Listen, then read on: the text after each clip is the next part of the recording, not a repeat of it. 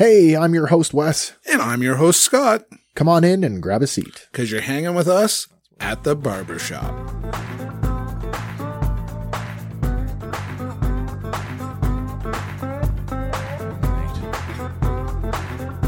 So yeah, interesting night last night. Crazy. I went home and I was in the bathroom and Kim was upstairs, and next thing I know, my phone gets a little ding ding. So I look at it and she sends me this Twitter link, and it's some guy, no random guy, I don't know who it is. Breaking news, shooting in Bobcaygeon, and I'm like, what? And then you messaged like within seconds. Yeah. So yeah, and then that seemed to be the prevailing what was going on last night. And we didn't get any kind of feedback off the fire department. Nothing. And weirdly though, because I took the dogs out for their last pee for the night, and I brought them back in, and as I put the leashes back in the closet and I'm standing there, I put Bob in his little shaky Bob in his cage, and Kiri's down on the landing, and then I go upstairs to close the curtains, and there's an unmarked police car at the gas station across the street. Now he's not even out of the car, but he's pretty sure he's checking ID, because there's a guy and a girl at the pumps with the BMW, and they've both walked over and handed him. Right. And then he's handed back, so Yeah, either it'll come out or it never will, and it'll go down as like folklore of, the shooting in it'd be like the 2021. Yeah, or the what is it? Oh wait, that's not a rumor. I was going to say the Bobcaygeon axe murder, but that's true. Okay, enough of that. Hey everybody, it's another episode of Hanging at the Barbershop. I'm your host Wes. And I'm Scott. And hey, check it out. There he is. It's producer Andy. Hello. This is a very special episode of Hanging at the Barbershop, something that we've been talking about for a while. Scott, this I think is your idea, was to try and do like a homegrown segment where we could... reach out to alumni or past residents, past classmates. Yeah. Because everybody leaves the area, or most people leave the area. Well, and then there's, in my case, I left and came back. Yeah. Right. So it's just cool if, and when you really start to look at some of the people that have left and done stuff, and that it's neat to see what people have done and push forward with and stuff, and makes the world seem a little more exciting than good old Bobcaygeon, other than last night. Yeah. Living vicariously through unreputable, questionable news sources. Right, right. But so that was, and Andy had mentioned that he had gone to school with somebody that was now a published author. That's awesome. So I don't think I know many published authors. Oh, man. My wife is trying to be a published author. Well, and this, I think, speaks volumes of, necessarily... And I think he's gone about it, not to spoil the interview. He's gone about it a little differently. Not a traditional publishing route, which is cool. We'll talk about that. And I think that's neat. And I think that's really cool information to put out in the world for other people that may be like, man, I just can't crack that nut. Well, you know what? Maybe you don't need to. Yeah, I think this is kind of the world we live in now, where like with a lot of media, certainly with our experiences with our other folks in our recording family who are like publishing their own music now. Like there's no, you're not necessarily bound to the traditional I need a record deal or I need a book deal or there's so much more that you can do on your own now, and the tools are so readily available. Yeah, and you just got to put it out there, and I think people find it. And we've been amazed with this whole process. How people find us. And you look at someone... I think we're up to 6 now. Yeah. Thank you. We love you all. But, where some of the downloads are coming from, which is just weird. Like, right? Nobody knows anybody in Frankfurt, Germany, or nobody knows anybody, right. And it's like, well, was that just a random thought he was going to hear about haircuts? Yeah. I don't know. Yeah. But... I said this last night. I said, I wonder how many actual barbers listen to our show going, these guys don't talk about hair at all. Lack thereof. All right. Well, let's not waste any more time. Andy, I'm gonna push it over to you because our guest today, Kenota Braithwaite, is a high school friend of yours, right? Yes. So why don't you do the introductions, and let's bring Kenoda in here and say hello. Hey, how are you? Hey, Kenoda. Hey, Hey, how you guys doing? not Good, too bad. good. Glad to have you here. Good. So it's been a while. We haven't really been Right. in contact much other than Facebook since high school, but Right. life has taken you on quite the journey. Right. Yeah, I know, man. It's been a while, man. I remember back in Fenland Falls, you were doing all the photography work for Yep. I guess it was the Gazette. I was in the Gazette at that point, yeah.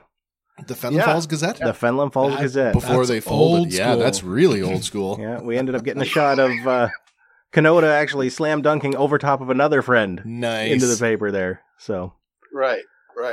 So Scott- yeah, it was. Scotty Good and I memories, were man. both residents of Fenland. We both grew up in Fenland, so we went to Fenland as well, and we lived there.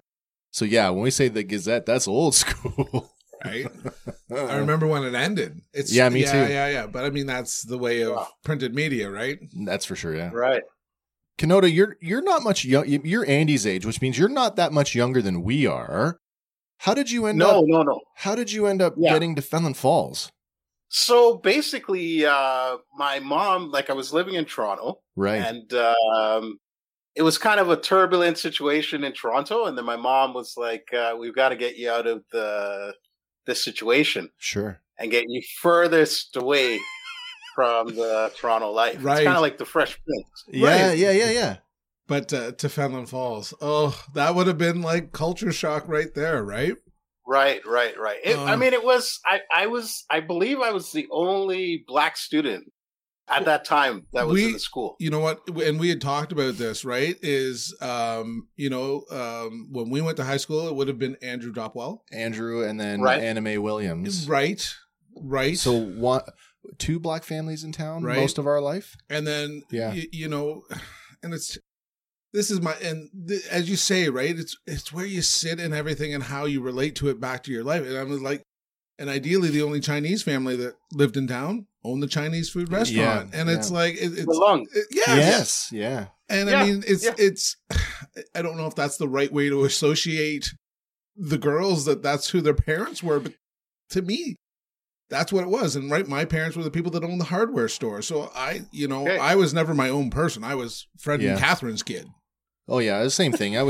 You're guilty by association when you live in a small town. My dad was the foreman of the municipal works for the village before amalgamation. So if anything Yeah. happened that I was connected to, I mean, there was no way that my parents weren't finding out about it.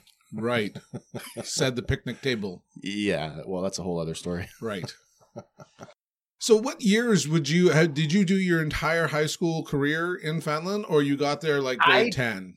I did. I believe I was there for grade 11 and grade 12. We'd met other Yeah, kids so that, we were that had there. moved. In grade 11, grade 12.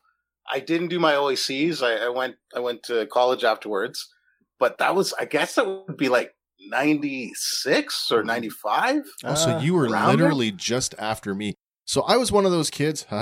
This is funny, not to make it about me, but I graduated on what I like to call the 7-year plan because I dropped out twice. So I came back. I actually graduated in 95. So you were just behind me then. Right. Yeah. Interesting, Yeah. yeah. So you probably know. We probably passed each uh, other in the hallways at some point. Well, it's funny, right? I was Right. looking at the Facebook page, right? And it's like, oh, 2 mutual friends. And I'm like, well, Andy's one. Yeah. And my sister-in-law is actually the other one. Amanda Randall used to be a Telford. She's Okay, yes. my sister-in-law. So it's like, so Okay. right, that puts you guys all sort of in that same Right. age category. So it's like, but Right. it's like, right. And it's like, man, I don't even get 2 degrees of separation.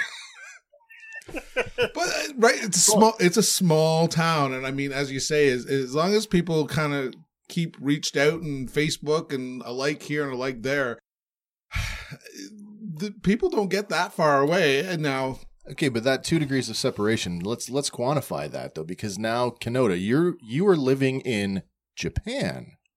Yes. So I mean, that 2 degrees of separation now connects you to infinitely more people. So I mean, again, just one more example of how small the world is. Right. Yeah, we're all connected. We're all connected. So I was going to say earlier, we've met other kids that were in similar situations that you were in, where there was something going on, and it's a very common story. Toronto, or GTA, as it were. Mm-hmm. Let's get out of the city.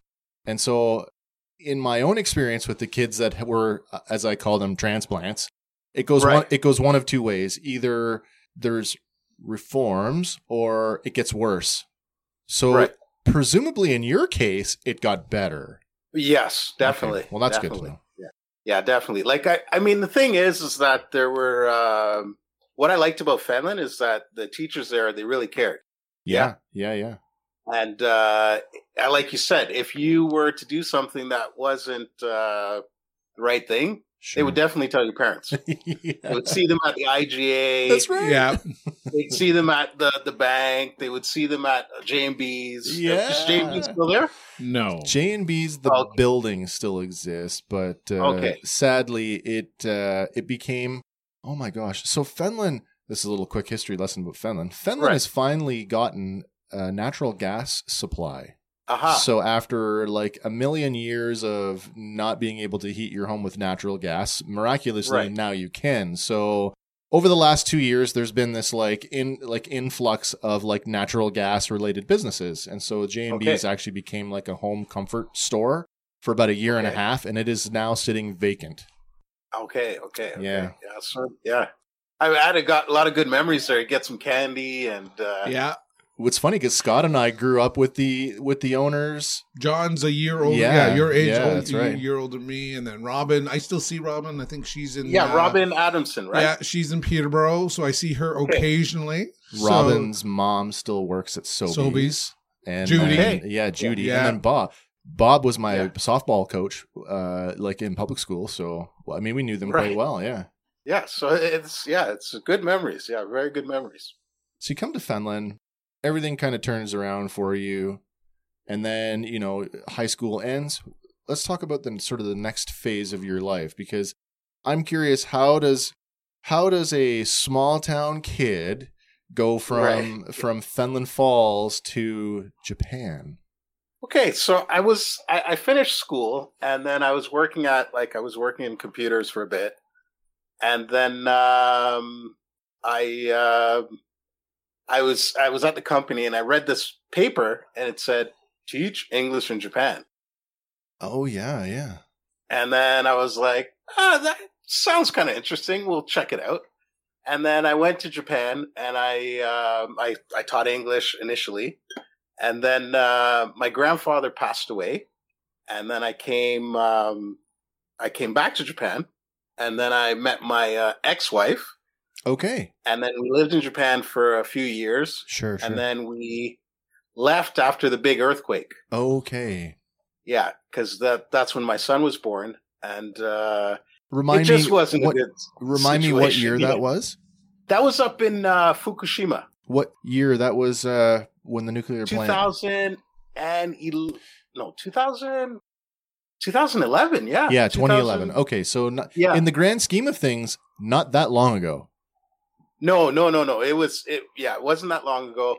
So it was like we didn't really know whether to stay, whether to go. The government wasn't saying. They were kind of like trying to brush it under the carpet. Okay, everything's good.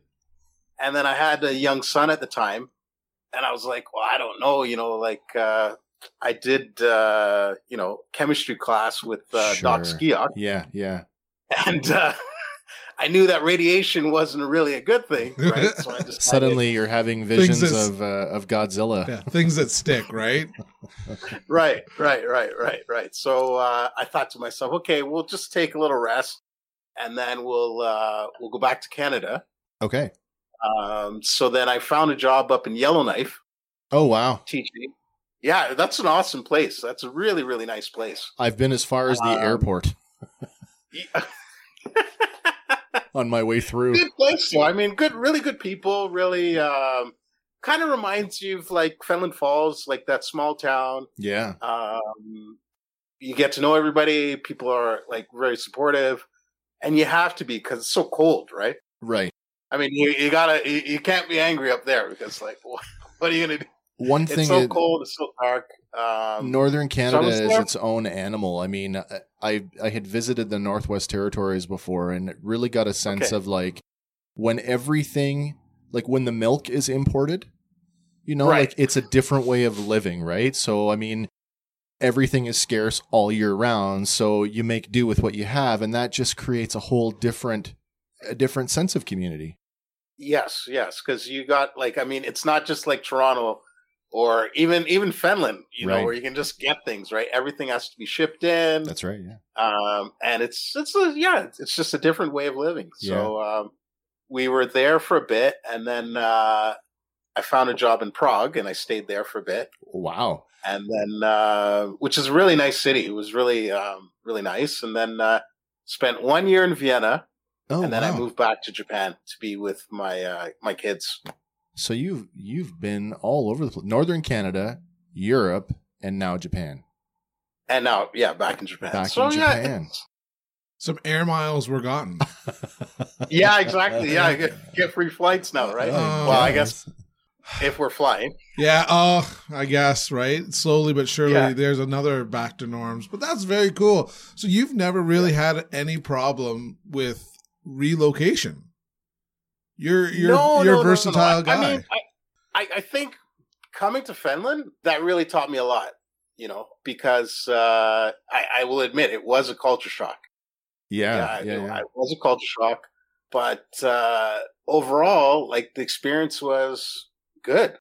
Right. Like I can't say that I had a bad experience there. I made friends. Guys like Andy were there, you know? Yeah. There's just like really good people up there. So it's I mean, it's a really nice place. You know, like some people that live there, they're like, oh no, it's actually a really nice place.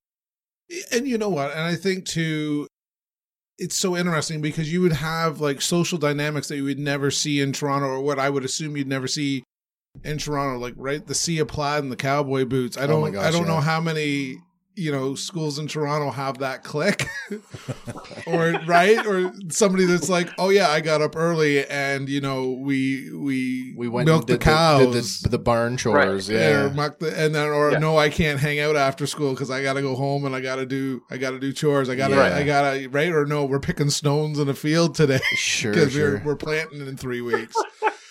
And I was shocked. I was a town kid, right? So Yeah, me too. Okay.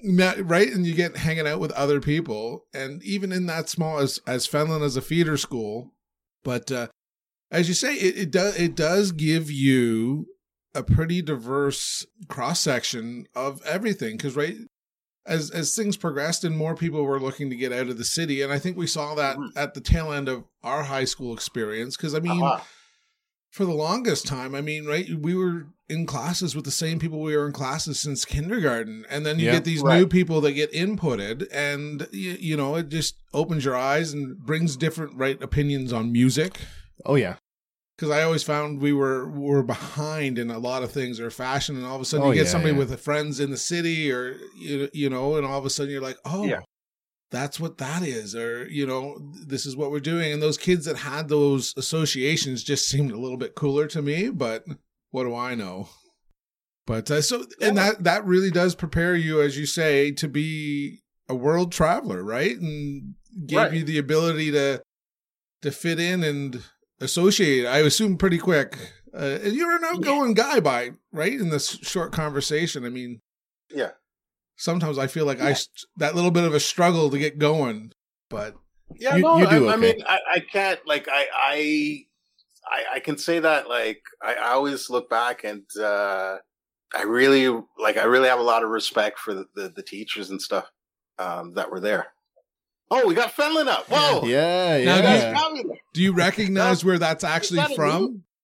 So that's the movie theater. That is the theater marquee. This became a major project in the village when the movie theater has now been torn down. But there was there was a big movement. Yeah, it changed hands a few times, and there was no real, you know, desire to sort of make it anything performing arts anymore. So the building got sold. It got torn down, but not before this big campaign to save the theater marquee. So the marquee was removed from the building. It spent, oh my God, over a year getting restored. And so now it is mounted on a plinth at the locks. So as boaters are coming into the lock from Cameron Lake, that's what they see. And it's gorgeous sitting there sort of in that dusky dawn light. Wow. It's beautiful. Yeah. Yeah. I mean, I had good, I mean, it was never busy. The theater it was always, right. Where could you go? And maybe there'd be a bit of lineup, but they got everybody in almost every night. Here's another one for you, just in case. This is our high school. This is no, man. Oh, wow. Yeah. So there's our high school, and I think that's just before or just after the renovation. It's before the new electronic sign was put on the front lawn. Anyway. I feel like that's. I think that's pre. After, that whole part on the front. That's the wheelchair new. Accessibility. Yeah, I think because you figure the front of the school used to be where just the windows, the flat part. That's correct. So that became offices and stuff. Yeah, you're right. So wow, sure, that brings back some memories. And then across the street was Marshall's, I believe. No. Yeah, it's gone. We were just talking about them last night. Yeah, they sold, tore, and somebody came in, tore it down, built a very nice building. It was a hunting and sporting goods store. Yeah. And now it's sort of home decor and knickknacks. Yeah, it is. It's the Barn and Bunkie now. Yeah, the Barn and Bunkie. Run by Brandy Watson. Yeah. Oh, yeah, okay. Yeah. Okay. Yeah, okay. I remember her. But yeah, so I mean, it's cool, as you say, right? And I mean, what was the last time that you'd be through Fenton? Do you even get back? Would you ever go back to Fenton? There's no. I think I was maybe in my 20s. It's been such a I was back through Kinmount because my grandfather had a property up there. Right. Kinmount, and I had a friend, Andy Stanton. I don't know if you know him. I know the Stantons. Yeah. Yeah. So I used to connect with him. I'm still in touch with him. So sometimes I would go up and then see him, see his dad and his mom. Real good people. Yeah, real good people. Yeah. Well, yeah, because they lived down from Sobeys. You can recognize. Is it Sobeys or? It is so down from Sobeys, and you can recognize their house because they have the giant concrete form in front of their house because they live on the corner, right in the house, and they had somebody pop into the garage or the front room one night, coming back up. Maybe that's Witchwood. I don't know. Elliot. Maybe, and they just kind of missed the turn. Yeah. So then when they got everything fixed, they put a big concrete form there. I'm sure that makes them sleep a little better. Like a Jersey barrier? Basically one of those 4 feet concrete, divide the highway. Yeah. Oh, Jersey barrier. Yeah. Okay. Wow. Right. I guess it would all it would take those. Wasn't playing around. One car hits your house, you'd do something definitive too. Yeah. That can be family altering kind of thing. Absolutely. Right? Yeah. But yeah. Well, that's cool. Yeah. So Kenoda, you're back in Japan now, and you've been there for a few years now. What are you doing now? So I'm working at a school. I'm teaching at an elementary school in Tokyo, and then my kids, they live with their mom, and then they see me on the weekends. Yeah, right. And then they're going to they go to a Japanese school. Okay, still teaching English, are you? Yeah, so it's the school that I'm at is I'm teaching in English because most of the kids are foreigners. Oh, international students. Yeah. Oh, that's cool then. So cool, diverse crowd there, I'm sure. Right. Yeah. So what I find remarkably interesting is the fact that here in Canada, North America, certainly internationally, I mean, I've also traveled internationally, and as a small town white kid in Fenelon Falls, when I joined the service and left Canada for the first time, I was really exposed to, it's really my first exposure to real multiculturalism outside of my little world, and it completely it changed me forever, right? In a positive way. I got to see real poverty, and I actually, as a white guy who can never experience the same experiences that a person of color can experience, I got to see firsthand just how prevalent racism really is in our own societal structure, as well as sort of the places that we were asked to go to in military service. So Right. your ex-wife, the mother of your children, she's Japanese. She's Japanese, yes. So your kids are African, Canadian, Japanese, biracial children. Yes. It never, and of course it now that I've moved back to the area and I'm kind of back in that little bubble, which, it's warm and comfortable and, all these things that I don't really have to think about because I don't see them. But, Right. I read both your books, by the way, and they're fantastic. Oh, thank you. Yes. Which we're going to talk about a little bit later because I want to ask a couple questions about those. But racism in other countries, does it look the same as it does in North America? I would say, okay, in Japan, if you ask the people in Japan, they'd say, no, we're not racist. Right. They would say, oh, we're not racist. But I think that, I think in North America, there's like a history. Like there was Right. slavery, Yeah. the civil rights movement, there's poverty, there's different like aspects. And whereas Japan, they haven't really had that much contact with like foreigners. I was Yeah. going to say, culturally speaking, Japan has a history of, what's the word? I don't think it's Puritanism, but it's very close. Like there's a purist kind of, we're Japanese. Do you know what I mean? You live there, so you know what I'm talking Right. about. Yeah. Yeah. Like we are, because I remember I had a white buddy, right? White Sure, buddy, sure. and we were going to a restaurant, Yeah. and he walked into the restaurant, and the lady was like, Really? she was walking forward, right?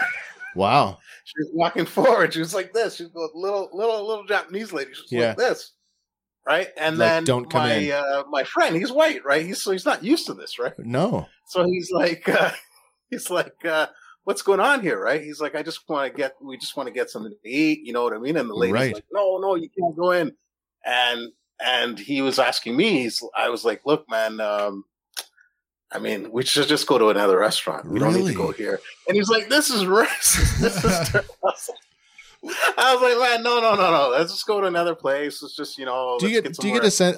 I know we're making light of it and you're laughing, but do you get a sense of like social justice out of that? Seeing a white guy getting discriminated like that? No. It opened his eyes because I guess. he's never experienced it before, right? Right. So, like in Japan, it's like it does. It's it's a good country. I don't want to bash Japan. No, and of say, course not. this and Yeah. that. Yeah, but These are the realities that we live in. non Japanese people who are living there, like international residents. That is a reality of Right. of living in Japan. Right. So you get people that are really interested in interacting with foreigners, and you get people that are like, why don't you just leave? Right. And that would go for a person that's black or the person that's white, a person that's brown. It's pretty much we Japanese And you're not. the foreigner. And you're not. Right. Because And you're not. So Yeah. from the restaurant point of view, in her mind, is it better for her business not to have you there? Would that stop her regular clients from coming in?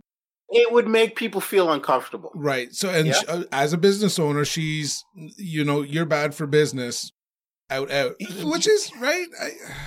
It is. Yeah. Okay, if we look at it like in pure monetary like sense, right? Okay, Yeah, yes, yeah. having foreigners there probably would maybe she had a bad experience, right? Okay. With a foreign customer, or maybe she thinks, okay, I can't speak to Oh, them in maybe, English, yeah, and they're going to sure. ask me a bunch of questions. So I'd rather just not deal with it. Okay. Right. Yeah. Stick with what she knows and what she's used to and the clientele Right. that she has. Right. But for him, my friend who's white, he was like, "Oh my God, don't call them." Really? He wasn't used to it. He wasn't, and he had different experiences. Where the police were like stopping him Really? and asking him for his ID. Yeah. And he's like, "What? So Like I think it was in the racial profiling sense? they racial profiled him." Is that Yeah. right? Okay. Because Yeah, again, right at the train station. Yeah. it's the same I- thing, right? There's a guy that visually doesn't belong. Yeah, what are you doing here? And it's like, oh my. But that's. Yeah, and he's white. So I remember we were meeting up at the train station, and he was getting talked to by the police. I was Really? like, "What the hell is this? That's I bizarre. was like, what the hell is this? Yeah. You know, and they were asking him, they're like, can you see your ID? Can we search you? All this kind of, you know, and he's white, you know, so Yeah. I mean, you know, he loves Japan just like I do, but Sure.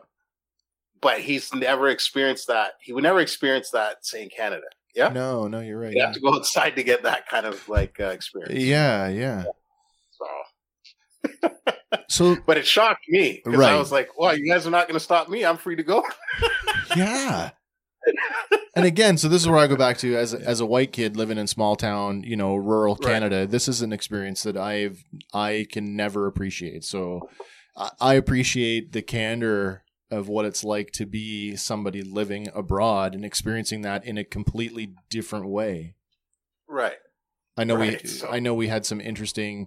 It's funny, the one thing I always said about military services, we always go to these places where like and like governments are like they're wanting us to come. So, you know, as an organization, we go to these places, and yet, you know, my experiences from within the military, and this is sort of the other end of it was, and I always question this, why do we go to these places and then we treat the locals like they're the foreigners? I never understood that, and it never sat well with me. Yes. So, you know, I'm glad to be done with that part of my life, to be honest. So clearly, I mean, your books, they're children's books, and they focus around the concepts of biracialism, bullying, and to some degree, racism. Yes. Yeah. They're wonderfully written. Thank you. I read them both. I read Mio first, and I'm going to put the picture of that one up so we can talk about that one. Here we go. So there it is. Mio the Beautiful. Tell me a little bit about the inspiration for this one. Okay, so basically, my daughter was she was attending Japanese school here in Yokohama, right? And she's like a good student. She had many friends. She really liked the school, and she never had a problem there. And we never had a problem from the teachers. And she was really happy going to school. So she never complained, never said anything. She just like normally just going to school. Yep. Having a good time, good kid, good, like not a problematic child, right? Just not somebody you would think that, oh, she deserved this or something. Nobody. So, and by the way, nobody deserves to be treated that way. Of course. But I mean, I agree with you, right? So just like a normal kid, happy-go-lucky. And then one day she came back from school, and she said, "I don't want to go to school anymore." Right. And I was like, "What do you mean? Like you don't want to go to school anymore, right?" And then I was like, "Why? What's going on?" And she's like, "I just don't want to go to school." Right. And so kept asking her. And then she's like, "There's some kids that are making fun of me because I have a different skin color. And they're making fun of my skin color." Yeah. And then I was like, oh man, because the thing is that I thought, right, in my imagination or my belief, I thought, okay, this happened to me when I was a kid growing up in Toronto. Yeah. And this also happened to my mother when she was growing up in Toronto. And then I thought, okay, we're in like 2000. We've got all these like YouTube and all this, or 2000. We've got all these different avenues to learn about different people. Yeah, we're so much more connected in the digital age. Right. And so and yet it rears its head. It just broke my heart. Like it just because I was like, I thought this would stop. You know, I thought this like making fun of somebody because they're different than you would stop. And it didn't. And so that really really broke my heart, like to hear that, you know, that I think as it would, we're all parents in this. I mean, all of us are parents at this point. And I think we would all feel the same way. And it's disheartening, right? Because as you say, you just want your child to move forward, be happy, you know, have their best life. And, you know, and maybe it's the wrong thing. Kids are miserable. Right. And it just takes a couple of them to get together and realize that kids are cruel to each other. They really are. Yeah. Right. And I don't know if it's social pecking order or, as you say, right. We've talked about this too, where nature versus nurture, Yeah. peer pressure, all those other things that And Right. but again, right? It's as much as you raise your kids right, yeah, because I Yes. feel like I raised my kids right. And sometimes the things that come out of my eldest's mouth, I'm like, wow, that was never something that Yeah. you would have picked up in our household. And it's like, Right. Where's it coming from, association or people that he's hung out with or different experiences he's had in his life have given him definitely a different spin that I'd be like, I don't understand how you're seeing it that way, where, I never would see that same thing. You say, red, and I'm saying yellow. I'm like, how do you not see that it's yellow? And he's like, it's just not. And I'm like, but that's it, eh? And as I say, it breaks your heart, but then I wonder too, is like, do you try to just, you never had that conversation with your daughter. You assumed it was moving forward and straight, right? And then you had to have the conversation with your daughter. Yeah, like Oh. it wasn't something we really brought up. You know what I mean? Like, it's something that I just thought, okay, she speaks Japanese Yep. fluently. yep, She's integrated in the culture. She likes Japan. She likes, the culture. She likes the school. yeah, And then I knew that I had to do something, because in Japan, the bullying is a lot different than the Canadian style of bullying. sure. Can you So- kind of give us a little bit of insight in like what's different, what it looks like? So what it looks like is that it's more like psychological. So it's not like a Okay. physical. So people just won't talk to you. Really? Yeah. So they'll just be like, yep, you don't exist. Oh wow. And they will they'll kind of do things like it's like a psychological, and sometimes even the teachers are involved.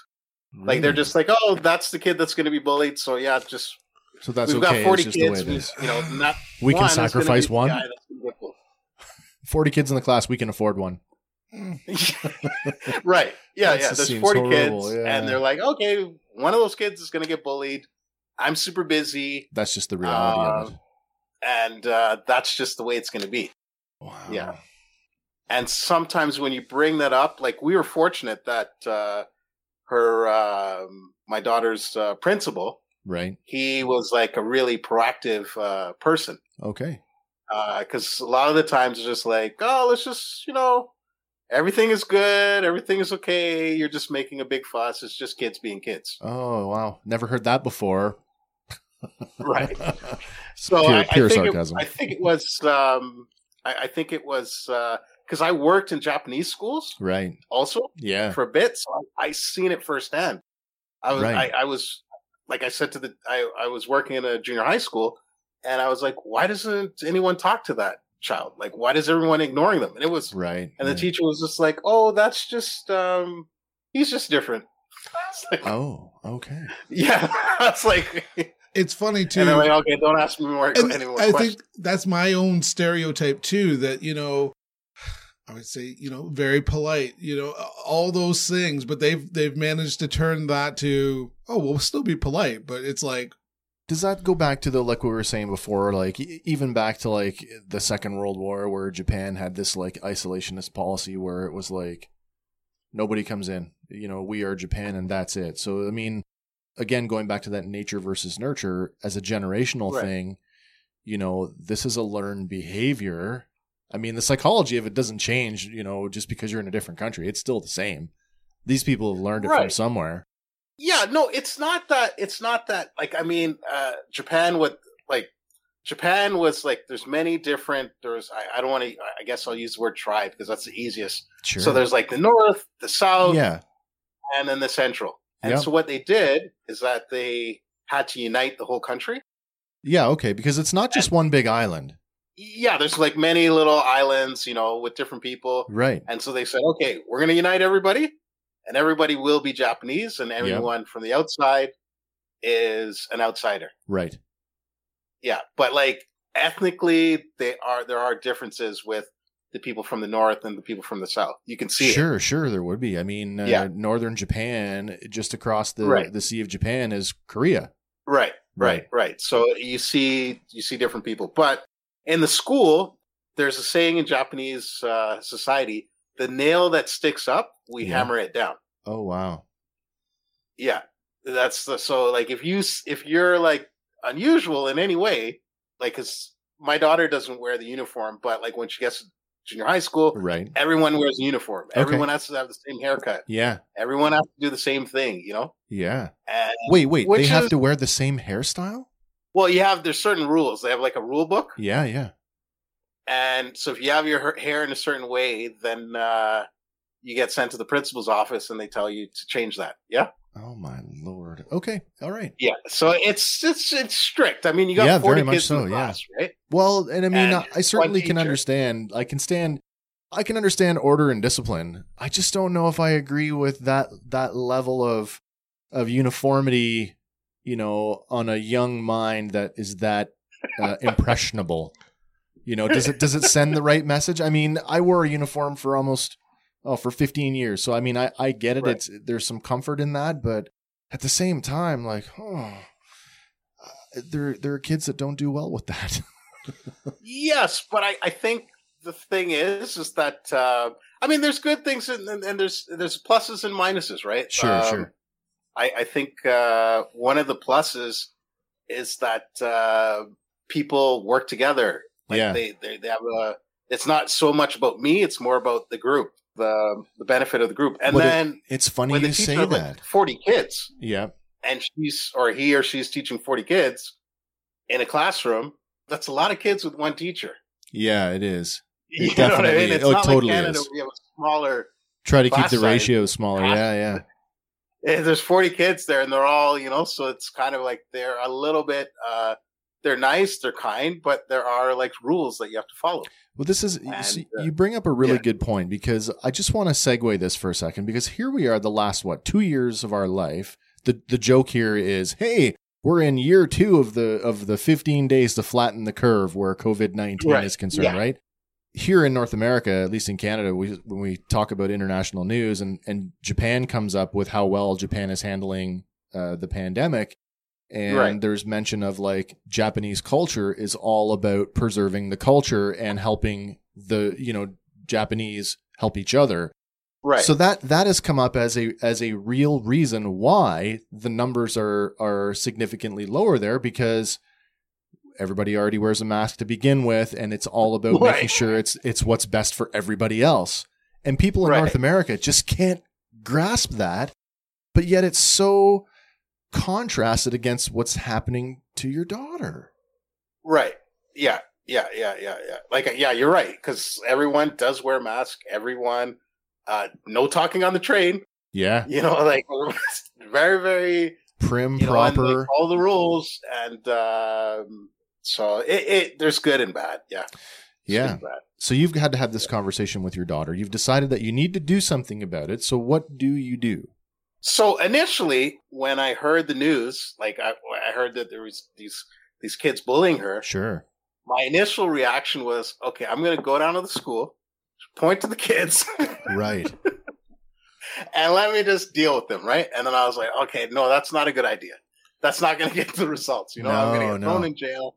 I'm going to be yelling at some kid, you know, and this is not going to be a good idea, right? Right. And then I was like, okay, maybe Meal, you can fight them, right? I'll teach you how to fight. Or go down there and, Sure. you know. And then she's like, Dad, I don't want to do that, right? So what I did is that I actually I asked the teacher if I could go to the school and do a presentation, Okay. because I thought that it's an education problem. These aren't bad kids that were bullying my daughter. I Right, thought, okay, right. we just haven't seen anyone that maybe looks like me. And Right. so they don't know that, you know, this guy's an actual human being, and Right. you know, that's so so what I did is that I brought in some books, and my grandmother, she's a writer too. Right. And then I brought in her book, and I brought in different resources. Right. And then I just talked to the kids about Canada. I was like, yeah, in Canada, we have this guy named PK Subban. He's a hockey player. Yeah. He plays for Montreal. And I was talking about it was like, Meal was born in Yellowknife. And, I have dark skin, and the reason why I have dark skin is because I'm African, and we have to have darker skin because and I just explained it to the kids, and actually the kids, the students that were bullying Meal, their parents actually came in and helped with the presentation. Really? Yeah. Oh, that's interesting. Well, that's great. Though, so they actually came in and they were like, "Yeah, we'll help you translate it." And then afterwards, like I had they invited me to have lunch with the children. I talked to everybody. Right. And then it kind of she doesn't get bullied anymore. Oh, that's great. Yeah, so it's positive. Yeah. So I'm reading the book last night, and I'm listening to your story, and of course I can see the parallels. This is very much her story. Yes, and clearly some of the names have changed, and right, yeah. But as I'm reading the book last night, and your reaction of like, I'm just going to go down there and I'm going to have these kids. North American parents, that's what would happen. Moms would be like, I'm headhunting for these kids, and if you don't do something about it, I'm coming after you. Right. And yet I'm reading the book and I'm like, nope, we're going to do a lesson on that. And I thought, how creative is that to actually turn something that's, ostensibly a negative thing into a positive, into a learning experience, and to have it well received. I thought it was really just super well done. Thank you. And by the way, the language in that book, I'm going to talk about the book here again for a second. I'm going to bring it back up so everybody can see it here. It's, Mio the Beautiful, and of course, as we've just been talking to Kenoda about the story of his daughter and biracialism and bullying in Japan, the language in this book, and I'm not sure how it reads in Japanese. I don't speak Japanese. I certainly can't read it, but the English translation, I think, what, if I could just ask for a second, what is the target age for this book? I would say from 6 years to about 10, 6 to 9. Yeah. Grades 1, 2, and 3. That's perfect, because I was thinking the language is so perfect for, kids where like they're kids who can read full sentences, who have the comprehension level for it. It's not written above them and it's not written below them. It just fits in this nice space where the message is clear, that bullying is wrong. And then the idea that we can have a conversation around that, it's perfect, because as I was reading it, of course, I'm reading it as a 46-year-old man, and I'm like, there's no talk about repercussions. There's no talk about guilt or remorse. And I thought, well, that's great, because kids don't necessarily understand those concepts. But if you tell them that this is wrong, and the reason why it's wrong is because these people are human beings too, as you have done in the book, it's the perfect message in the perfect language for the perfect target audience. And I think it's just beautifully written. Yeah. So I read it to many kids. I read it to students, and one student said, asked, "Oh, so what did you get from the book?" And he's like, "Oh, this book is like about butterflies. Really? They're all different colors, but they're beautiful." Oh, wow. That's a great analogy. Yeah.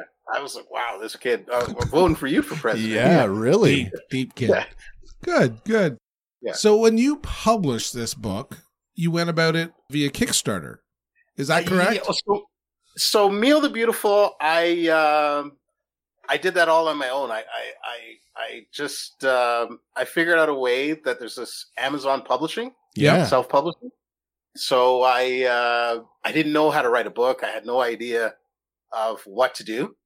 So I found a artist, like through Googling, like I just Googled Illustrator. I found somebody, and then I was like, okay, I don't really know how. I know the story, so I wrote that. Right. And then I got the illustrator to make the illustrations. Right.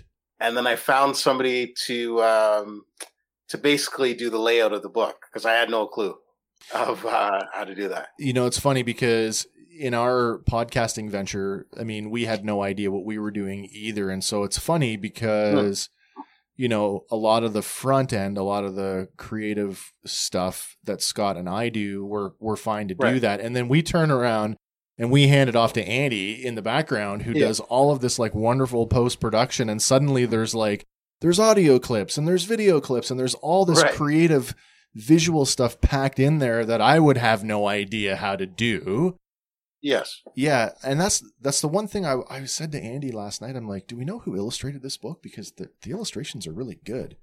My point being that like you say, there's a moment where you don't know how to do this, so you basically randomly look up an illustrator and you kind of put your trust in them that they're gonna produce something that fits your vision. Right. And by the looks of things, I mean, in my opinion, the illustrations are they're spot on. Yes, yeah. Because the illustrator, she's actually from Indonesia. Right. And I looked up her work, and she had an interest. Well, she has an interest in Japanese culture. Right. So she knew exactly how to draw it, because she was like, oh, okay, so you want this? You want a kimono? She already knew all the. It wasn't like giving her something that was like foreign to her. She was familiar with Japanese culture, so she knew how to do it. So I was really lucky. I was really fortunate to find her. That's awesome. And she did the illustrations for your second book as well, right? She did, yeah. Okay, and that's the one I did through Kickstarter. Right. Yeah. So I thought with the second book, I wanted to focus on children that return to Japan. From abroad. And there's like a group of children. They're called returnees. Okay. So they're born in Japan. Yes. And then they come back to live in Japan from being overseas. Right. And if they don't, like, say if I'm a Japanese family, I move to, say, Toronto for work or something. Yeah. And I'm not living in Japanese society. Okay. So now when the parents move back to Japan, and maybe your Japanese isn't as good as somebody who's been there the whole time. So now you're considered a foreigner. Oh, wow. In your own country. Yeah. Yeah. I can see how that can be problematic. Right. So I knew that there's a lot of, my son, he went through that experience, like moving back to Japan after being outside of the country. So he had a little bit of a rougher start. Sure. And then I wanted to write a book for those kids that are returning to Japan. Yeah. And who don't fit in. Right. And then to use a sport such as kendo. Yeah. Because kendo is a sport that like everyone can pretty much play. Is it sort of like, is kendo considered to be like a national pastime for Japanese people? No, but it's one of their I think it's one of their sumo and then kendo. It's kind of like when you practice kendo, it builds up your spirit. Yeah. Yeah. It's almost like fencing. Like it's fencing. Right. Sword play. Yeah. Yeah. I guess I was just kind of trying to, is it like, how North Americans consider like baseball, right? Like it's the game anybody can play, right? Well, not as popular. It would be like more like fencing for us. Right. Yeah, not as popular. Baseball would be very popular in Japan. Interesting though. And so your son is actually the character in the book. Yes. Yeah. I was gonna, like, when I wrote it, I thought I needed a sport because my son's like a runner. Okay. I was like, I can't use running because what if, a kid that's excluded and you join the running club and you can't run. Okay. I was like, okay, I'll choose a sport that many children can join into, and they can see that, if you join sports or if you do some activity, then you can make friends. Right. And to use a traditional Japanese sport like that, it definitely reinforces that whole, embracing everybody. Right. Yeah. So that was the idea. Well, this one, reading this one last night, I actually thought, much like Mio, the language, again, is just sort of appropriate. Did you write this one, with the intent of maybe a slightly older audience? Yes. So this one I wrote for children probably about not 8, 9, or 10 or 11 years of age. Yeah. Right. So that's like grades, what, 5, 6, 4, 5, 6? 4, 5. Because, it is a picture book. Yeah. So most kids at that time, they're like, picture book, I don't know. Yeah. Yeah. But sentences are longer, more paragraphs per page. Yeah. So I kind of, it's not a chapter book, but I wanted it to, because it's written both Japanese and English. Yeah. So I kind of had to like tone it down, like just cut it down because it would really get into. Right. If I tried to do a chapter book, so Yeah. I thought, okay, I'll stick with the picture book and Okay. have the images and It totally have sort of like. it totally makes the story, though. I mean, the visual component is great when you get to see Kai and his friend Sky, the British student. You know, Right. just contrasted with those other kids, the other Japanese kids. Yeah. It just that completes the picture, the acceptance picture, and everybody can come together. And I love the way it's drawn. Yeah. So, what do your kids think about being the topics of your books? Yeah, really. I mean, my daughter is pretty happy, you know, that I wrote the book. And then my son, like, he was like, well, you got to write a book for me. So, you know, so I mean, I haven't really introduced it to their school because I didn't want to bring too much Right. fanfare to their, you know, so we haven't really talked about it at their school. But, yeah, you know, they're pretty happy. I think for me, I could see their happiness, Yeah. but I knew that there's other children out there who are going through the same thing. Right. Yeah. So there's other kids that are being bullied in Japan or, so I was like, I know my daughter's okay, but that's not enough. Yeah. And then I took on these projects in order to help kids that are being bullied and make a resource for teachers. Right. Yeah. So let me ask you, when the royalties start pouring in, are the kids going to be expecting a cut? Yeah. Well, you know, I got to give them their check every. Yeah. That's awesome. They're asking, Dad, what about that one? What about, you know? Yeah. So, yeah. I'm like, okay, guys, we'll go 50-50 here. You know? Nice. Yeah. So you get a third book in the works here. Let's go run through that one a little bit. Tell us about the third one. Third one. Oh, okay. So this is a continuation of Mio the Beautiful. Yeah. And then this is this coloring book that we made. Oh, good. So that's and out. then This is out now? The coloring book is already out. So okay, I took great.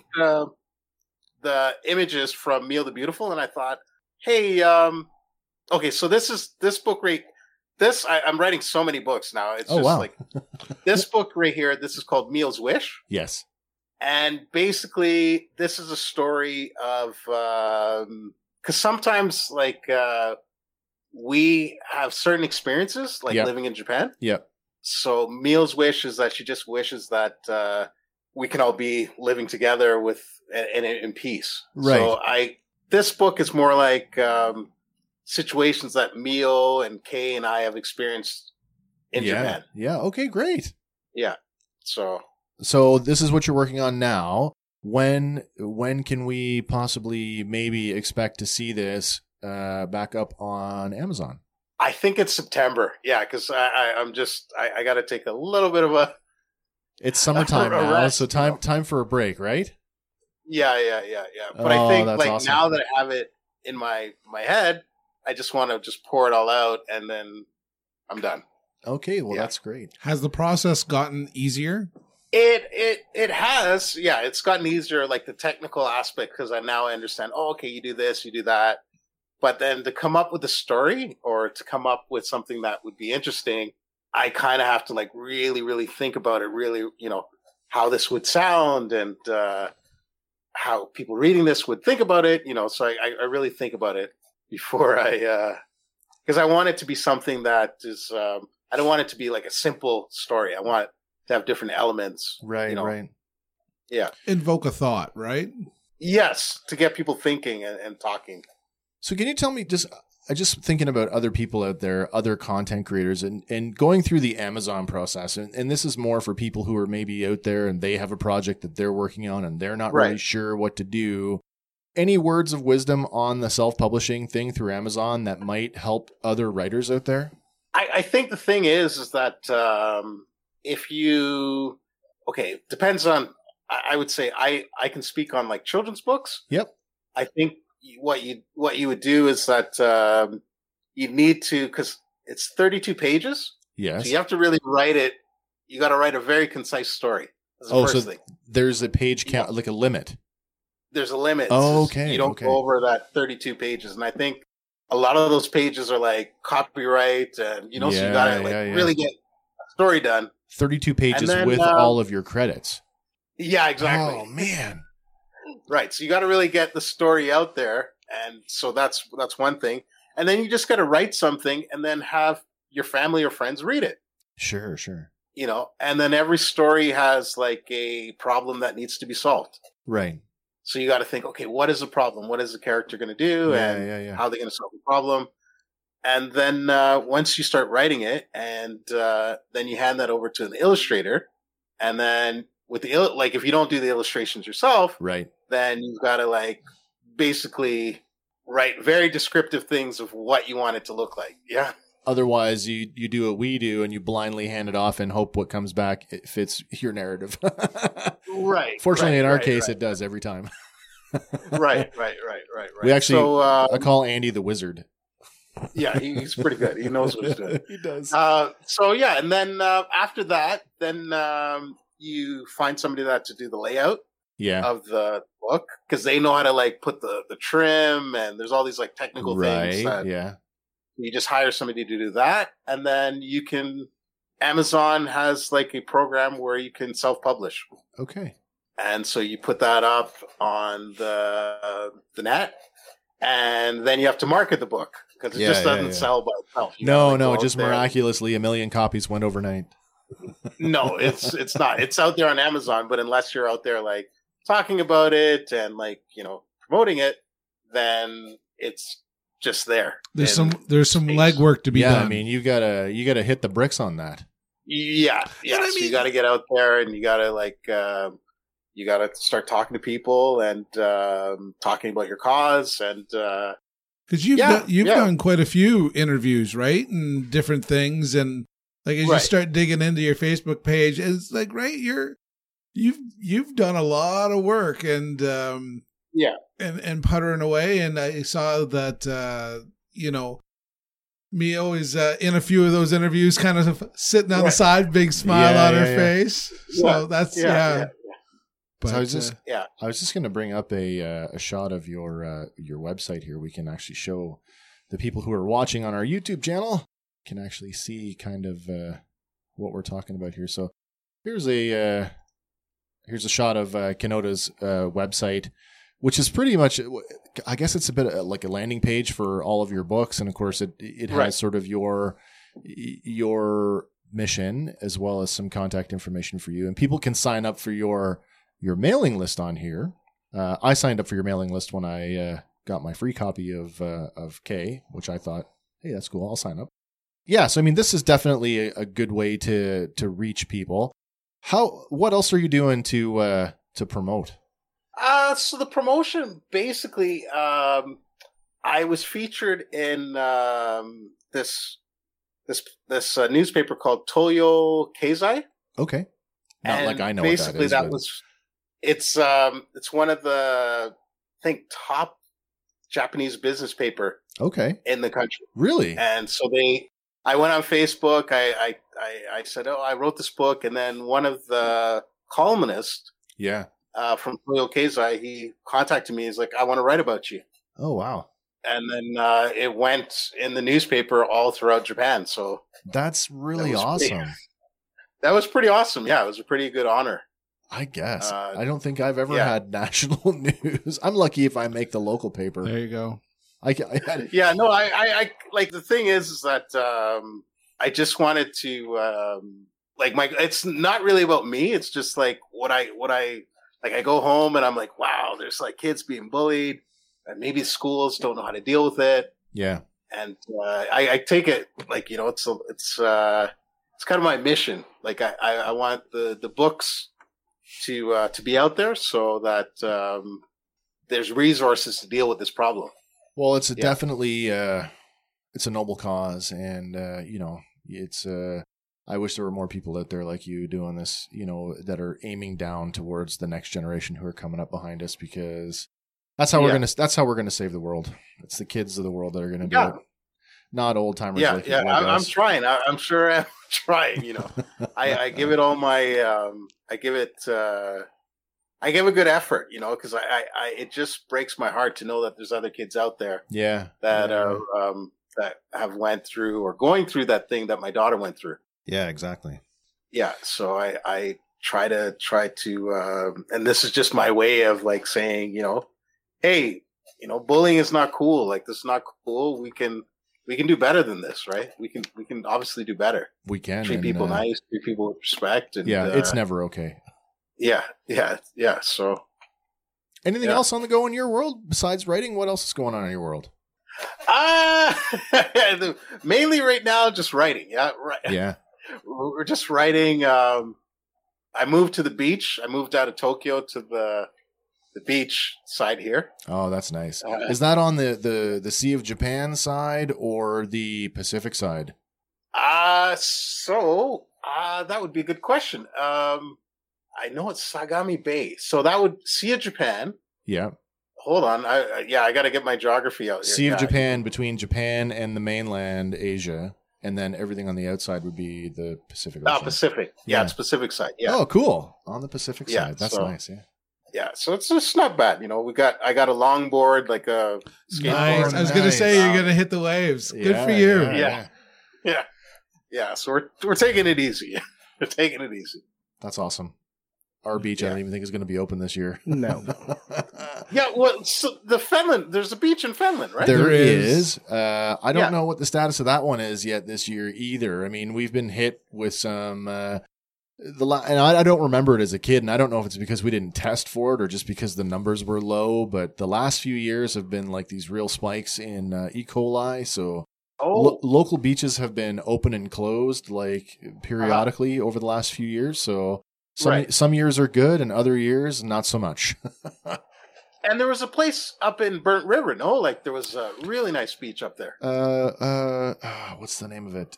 4 Mile? Yeah, I mean they're sprinkled all through, right? So I mean everyone's got that secret beach. The little hidey hole. Yeah, well we were talking there, we had Miles Gibney on, and he was talking about Sandy Beach and Buckhorn. Oh, that's right. And then within the week, I saw somebody say that they've got it all taped off and closed. So there you go. For whatever reason. But I mean, that seems to be, and then the other big thing here is the algae blooms. So if it gets super hot, all of a sudden it's the algae just ramps up to 100. And then the same thing, the water's just not great for swimming, right? So, okay. But...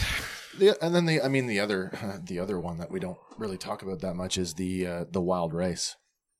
Right. The wild rice. So there's a native rights issue that's been going on for the last few years, and so the local, help me out here. Curve Lake First Nations have basically been exercising their rights, and they've been seeding wild rice pretty much everywhere. So from a recreational standpoint, the waterways are being choked off. So it makes it a little hard for people who maybe want a boat or, use them for anything other than fishing and harvesting rice. That's been an issue here for the last couple of years too. So But and you know what? I can see both sides of the story. Yeah. And the gentleman that does a lot of the seeding, he's in that mindset that's his. It's his ancestral right. Yeah, and there's only so much. I wonder too, like as people have kind of how much of this are you eating or selling? Like, he sells some of it, and it is good rice, but it's still like how much can a 2-man operation harvest? I know, but and then it just becomes pervasive. Thank you. Not a cerveza. Maybe today. It's too early in the morning for that. Cerveza por favor. Maybe later. Well, we could just pretend we're running on... we're on Canota time. Yeah, and then it's like all good. Well, you know what? That's fabulous. And as I say, you know what? You're doing, as Wes said, such a noble thing, reaching out and helping people that, might not get it otherwise. So, Right.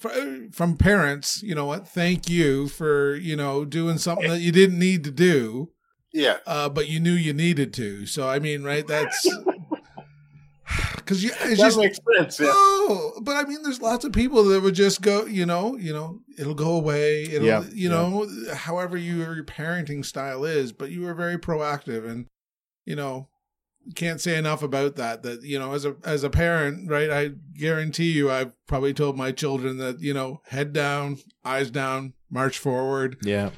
And, and not had the difficult conversation or literally gone and done something about it. So, it's nice to hear that you can do that and it works. And so it's exciting. And exciting for you. Exciting to know and talk to a published author. Yeah, it's been No, I don't look at it like, you should. I don't look at it like, right. I don't look at it like that. Give credit where credit's due, because we're not published. We'll tweet honk your horn. No Absolutely. worries. No worries. Yeah. Mio is now a #1 bestseller, correct? Yeah. It kind of fluctuates but we did hit the bestseller, and I think it was there for like 3 or 4 months. That's really exciting, though. I mean, to appear on a bestseller list, anywhere has got to say something. It's got to feel good. Yeah, like I mean, to me, I think like, okay, we're on the news, we're on the bestseller and this and that. Yep. But I'm just like, okay, look, there's still kids being bullied, right? That's so I gotta true. keep working. I gotta keep. Man, you are so humble. Yeah, you are so humble, and I very much appreciate that, because really, I mean, it is about the message and getting the message out there, and I guess my point about being on a bestseller list is that people are getting the message. But as you say, definitely. Like there was, I get emails. I had a teacher last week say, we use this book in our class to resolve a bullying situation. Yeah. And then I was like, wow, that's really, really nice. Like it was really, I was really happy that they were able to use the book, and that's what the book's purpose was. Right. Yeah. That just to not blame anybody, to not call anybody anything, just to say, hey kids, like, this is not nice and we should treat people better. We should treat people better. And, I'm glad there are people out there like you doing the hard work. Yeah. But I guess that's just my way. Like, I just want to help some kids that, it's their right. Like, I mean, it's a child's, I keep saying it, but, I hope that every child can have a happy childhood. Yeah. Not have to go through that. No. So that's, I don't think there's anybody out there that would argue that one at all. No one's going to disagree with that. Yeah. So that's all I'm trying to do. Listen here, guys, before we close this one off, I just want to turn to my partners here and say, is there anything else anybody wants to talk about? I'm good today. Yeah. I enjoyed this. So, a big thanks from me. Right. Thank you. Kenoda, before we get going, there's one tradition we like to do here at the barbershop, and we just want to give you an opportunity if there's any other side projects that you want to talk about, and how can people get in touch with you if they want to connect with you? Okay, so I'm on Facebook. So you can connect with me there. And then I'm also on Instagram. But I'm mostly active on Facebook. So if you want to, see what I'm doing, then or what the projects we're working on, then I'm there on Facebook. And it's Kenoda. Yeah, I believe my Facebook is like Kenoda. Yeah, my Facebook. I have to check that, but I believe it's like Kenoda. So KINOTA. So we'll make sure that we'll get the right links, and we'll make sure that they're included when this goes up.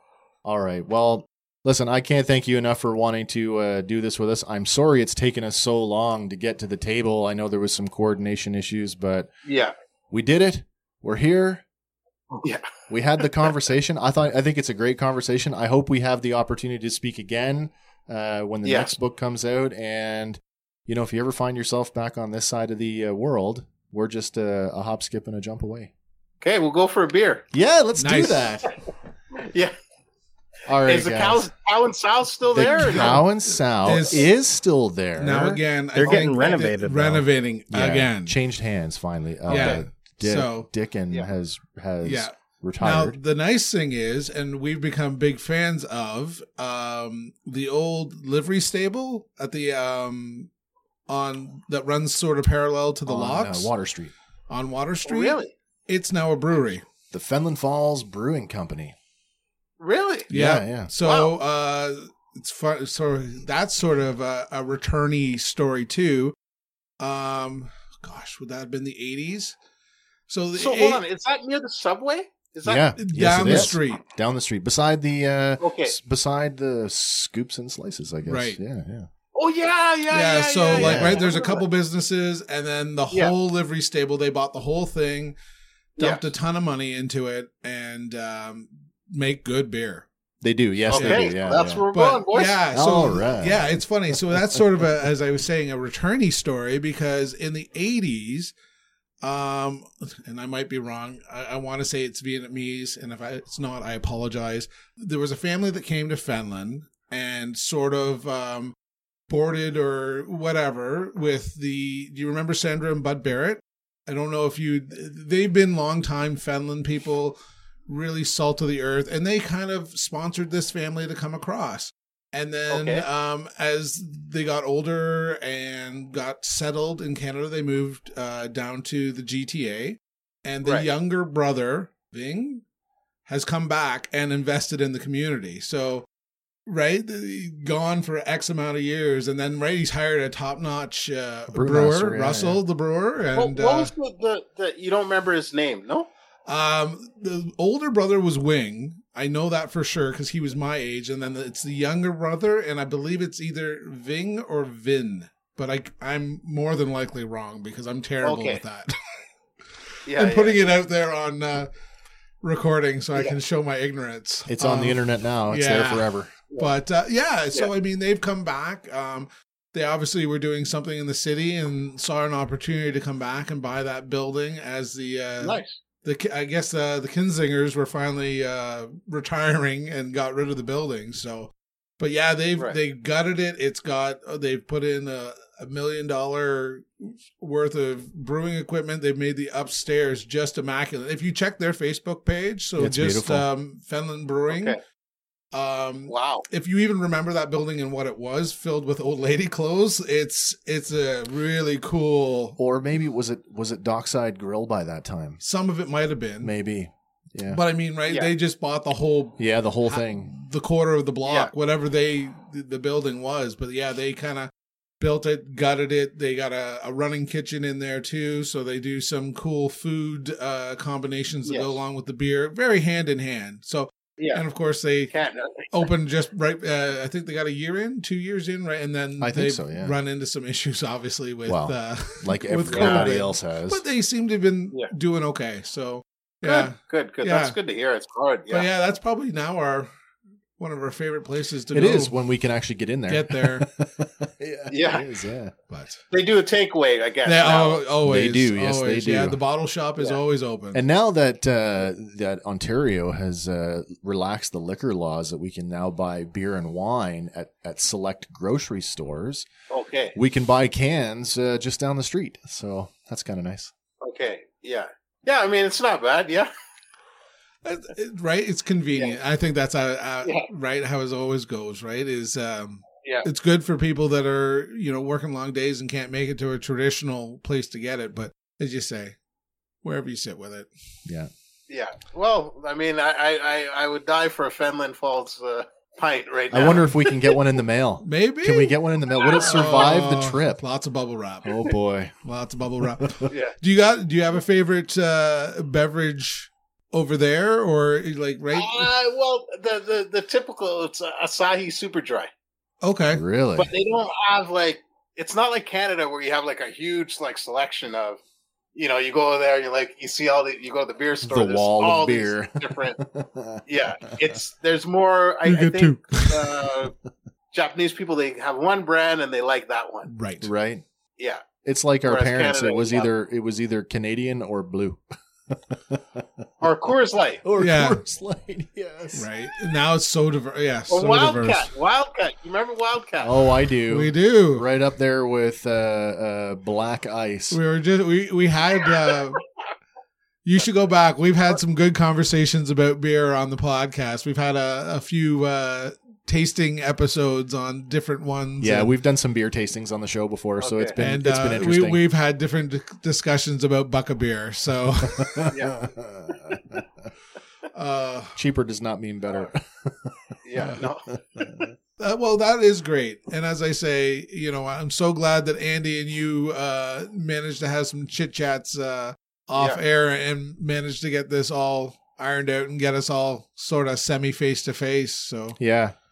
No, it was a hoot. I had a good time, and you know what? Yeah, same here. It's a great story, and it's a great topic. So again, wonderful. All right, guys. Well, that's it for me, and I just want to put a special thanks over to our producer, editor extraordinaire, the wizard himself, Andy. Yeah. Thanks Andy, man. Thank you for arranging all of this. Yeah, and thank you. We couldn't do what we do without you. So once again, sir, you are an invaluable member of the team. But that's it for me. I'm your host, Wes. And I'm Scott. And we'll catch you on the next one. Bye for now. All right, at the barbershop. Hey, thanks for hanging with us at the barbershop. You can find us on all your favorite podcasting platforms. Please like and share us on Facebook, and follow us on Instagram and Twitter to stay up to date on all of our shenanigans. Hanging at the Barbershop is a Sawcast production.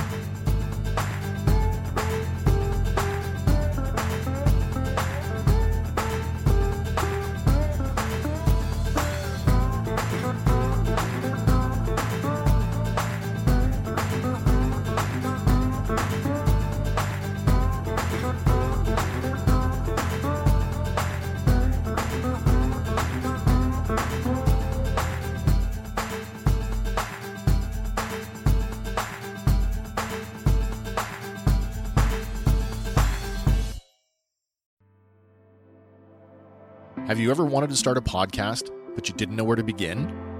Maybe you'd like to try podcasting without having to invest in any recording equipment. Do you have an idea for a show, but you're not sure how to develop it? Let Sawcast Productions take care of all of that, so you can focus on what it is you want to say. Sawcast Productions offers podcasting solutions ranging from recording and basic editing to fully produced episodes complete with all the audio embellishments of a broadcast quality show. And when your show is ready, Sawcast Productions can distribute it too. Contact us online today. So, what do you want to say?